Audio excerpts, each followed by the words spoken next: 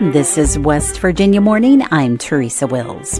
One hotly debated bill before the legislature is a bill that restricts gender-affirming care for state youth, is slowly moving forward in the Senate. None of this care takes place without parental consent. The parents have to be on board, and so does the youth. The parents can't make that decision for them. That story and more coming up this West Virginia Morning.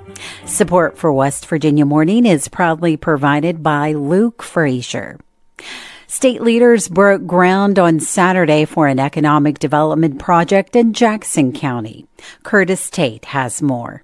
Governor Jim Justice, U.S. Senators Joe Manchin and Shelley Moore Capito, Representative Carol Miller, and other dignitaries came to Ravenswood to break ground on an aerospace manufacturing hub. The project will be built on the site of the former Century aluminum plant. Precision Cast Parts will build titanium parts for the aerospace industry and employ about 200 workers. It will also be powered by a renewable energy microgrid built by Berkshire Hathaway Energy. Our Next Energy, or ONE, will build utility-scale lithium storage batteries and employ another 100 workers. The total investment in the Ravenswood site is more than $500 million. Last month, Justice signed a bill that will bring a Form Energy long-duration storage battery plant to the site of a former steel plant in Weirton. For West Virginia Public Broadcasting, I'm Curtis Tate in Charleston. A bill to recognize an unborn child as a distinct victim in a DUI causing death passed the Senate with amendments. Emily Rice has more. While DUI causing death is already a crime in West Virginia Code, House Bill 3302 and its amendments will add the death of an unborn child to felony offenses. Senator Charles Trump, a Republican from Morgan County, described the legislation as filling a hole in West Virginia's current laws surrounding intoxicated driving. We'll say if you drive under the influence and you cause a wreck and you terminate a woman's pregnancy, you kill a child in utero, you're going to be treated under the law as if you had killed an adult who had been born or a child who had been born. The bill now returns to the House as amended for their concurrence. For Appalachia Health News, I'm Emily Rice in Charleston. Appalachia Health News is a project of West Virginia Public Broadcasting with support from Charleston Area Medical Center and Marshall Health. Norfolk Southern announced yesterday it is implementing a 6-point safety plan in the wake of last month's train derailment that released hazardous chemicals along the Ohio-Pennsylvania border. For the Allegheny Front, Reed Frazier reports. Federal investigators found last month the so-called hotbox sensors near East Palestine, Ohio, were 20 miles apart. By the time they sensed an overheated wheel bearing on the Norfolk Southern train that derailed February 3rd, it was too late. Norfolk Southern's plan would add 200 sensors to its railroads and speed up development of more modern inspection equipment. It follows a bill introduced in Congress that would mandate the detectors be placed no more than 10 miles apart. Under its plan, Norfolk Southern would also join a federal program that allows for anonymous safety reporting by rail workers. For the Allegheny Front, I'm Reed Frazier.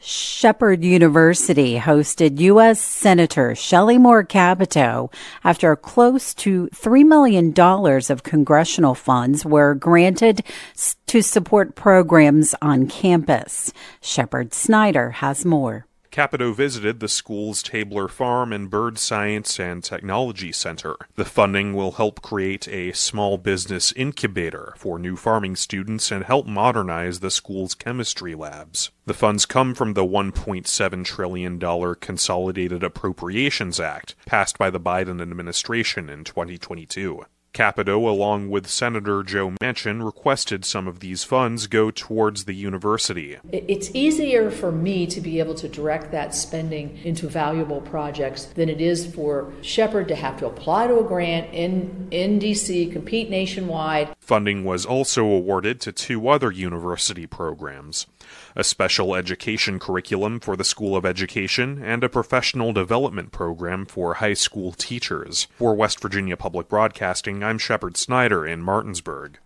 A group of senators from Appalachian states want the federal government to study whether black lung benefits are adequate to meet the needs of minors and their families. U.S. Senator Joe Manchin, along with Senators Tim Kaine and Mark Warner of Virginia, Bob Casey and John Fetterman of Pennsylvania, and Sherrod Brown of Ohio, sent a letter to the Government Accountability Office. The U.S. Department of Labor estimates that black lung disease has killed 76,000 people since 1968, but the number could be higher. A report last week from the University of Chicago and the Center for Disease Control and Prevention concluded that coal miners have a far greater risk of dying of occupation-related lung diseases, including black lung.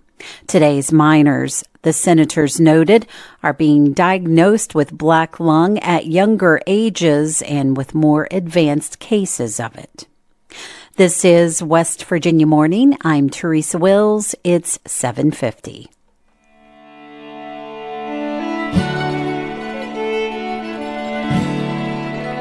Partly sunny, breezy today with temperatures falling into the 40s and low 50s.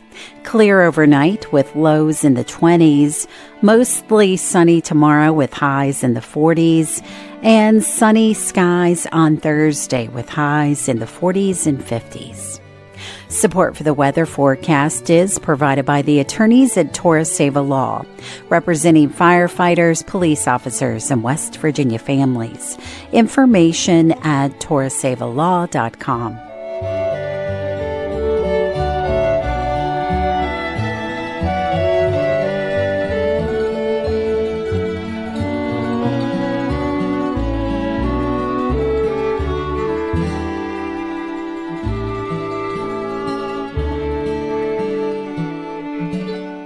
One bill that has gotten a lot of attention this session is House Bill 2007, which officially prohibits certain medical practices, but its intent is to stop minors from obtaining gender-affirming care in the state, even with a parent's permission. It has passed the House of Delegates and moved on to the Senate. The Senate Health and Human Resources Committee took it up last week. Reporter Curtis Tate has been following the bill since it was introduced. He sat down with news director Eric Douglas for the legislature today to discuss where it stands. Tell me a little bit about what that chamber discussed. That's right, Eric. That committee spent more than an hour debating this bill. It was a pretty robust exchange, and the committee ultimately approved the bill, but it wasn't necessarily along party lines. Let me just take a second and kind of describe the basic concept of HB 2007. This bill would ban gender reassignment surgeries for minors. It would also restrict minors from receiving medical treatments like puberty blockers and hormone therapy. Anyone under 18 couldn't receive this therapy. And of course, a lot of medical professionals consider this kind of gender-affirming care, not the surgeries, but the hormone treatments and the therapies as essential and necessary, for the well-being of these younger people. But the lawmakers want to restrict it for people under 18. Let me actually. I know you did an interview earlier during the session with one of the doctors at WVU who performs this kind of care. How often? How big of an issue is it? How many trans youth in West Virginia see this kind of care? Well, you're talking about Dr. Casey Kidd of WVU. She did testify at that hearing we were talking about just last week. I also spoke to her last month. I think that she said that there may be hundreds of minors who seek care. And by the way, it's important to note that none of this care takes place without parental consent. Right. the parents have to be on board, and so does the youth. The parents can't make that decision for them. So I think that's important to know. And it's also important to know that this clinic that Dr. Kidd is a part of does not do gender reassignment surgery or gender confirmation surgery for minors. She has been stressing, and others have stressed, that across the country it is very rare for surgery to take place. And another thing that she and others point out is that these hormone treatments, puberty blockers that we're talking about, those things are reversible. Right. You can actually put those on pause and for whatever reason. Sure. One other point I wanted to ask you about, for Dr. Kidd, and I've heard other people make it too, but one of the big concerns is the suicide rate amongst children or youth who are trans or struggling with their gender identity and trying to seek out some kind of care to help them get a handle on that. What do you know those numbers off the top of your head? That's right.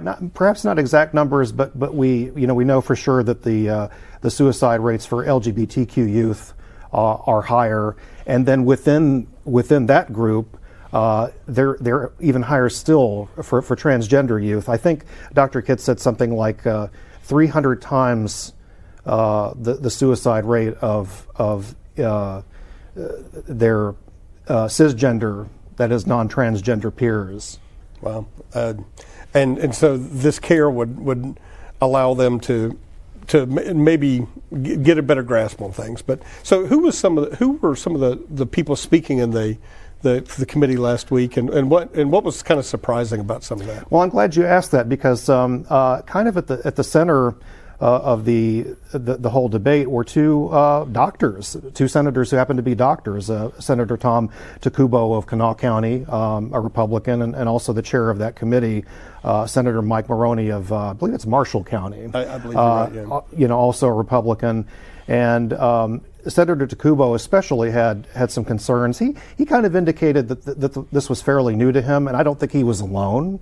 I think he's kind of gone through a process to where he understands that this care is valuable, and in some cases, can be necessary for the mental health right. and well-being of these young people. And so he tried to offer a series of amendments to HB 2007. They all got voted down. There was one in particular where he offered an amendment to say that any transgender minor who's currently receiving treatment such as puberty blockers or hormone therapy can continue to receive it. They don't have to stop. And the chairman of the committee, Senator Maroney, he indicated that he had a bit of a struggle with it himself, but he said that he supported that amendment. But ultimately, it didn't pass, and actually the lead senator who was leading the push against these amendments was Eric Tarr of Putnam County. All right.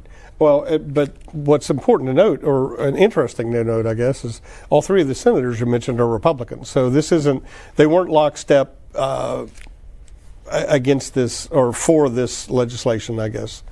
That's right. Of course, as we know, there are very few Democrats in the right. Senate chamber, and I think that there was one Democrat, Senator Plymale, who voted no.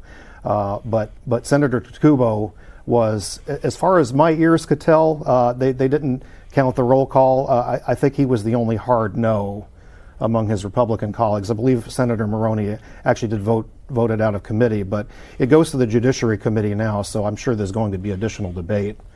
That was reporter Curtis Tate speaking with Eric Douglas about House Bill 2007 for the legislature today.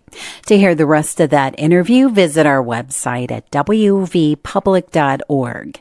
Tune in every evening, Monday through Friday at 6 p.m. on radio and television to get updates on the legislative session.